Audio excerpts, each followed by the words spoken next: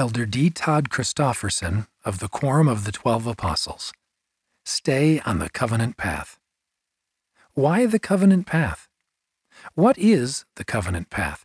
It is the one path that leads to the celestial kingdom of God. We embark upon the path at the gate of baptism. Some might say, I can make good choices with or without baptism. I don't need covenants to be an honorable and successful person. What, then, is the difference of the covenant path? Actually, the difference is uniquely and eternally significant. First is the nature of our obedience to God. More than simply having good intentions, we solemnly commit to live by every word that proceeds forth from the mouth of God. In this, we follow the example of Jesus Christ.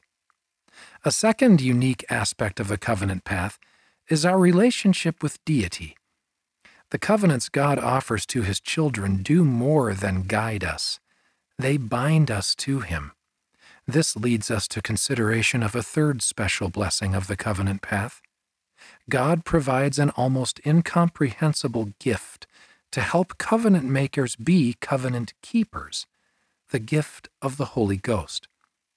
Fourth, those pursuing the covenant path also find singular blessings in various divinely appointed gatherings, such as sacrament meetings and temple worship.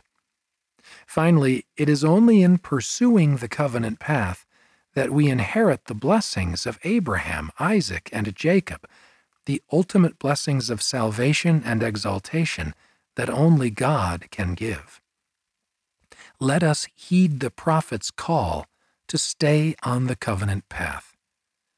See the full address at conference.churchofjesuschrist.org. Read by Scott Christopher.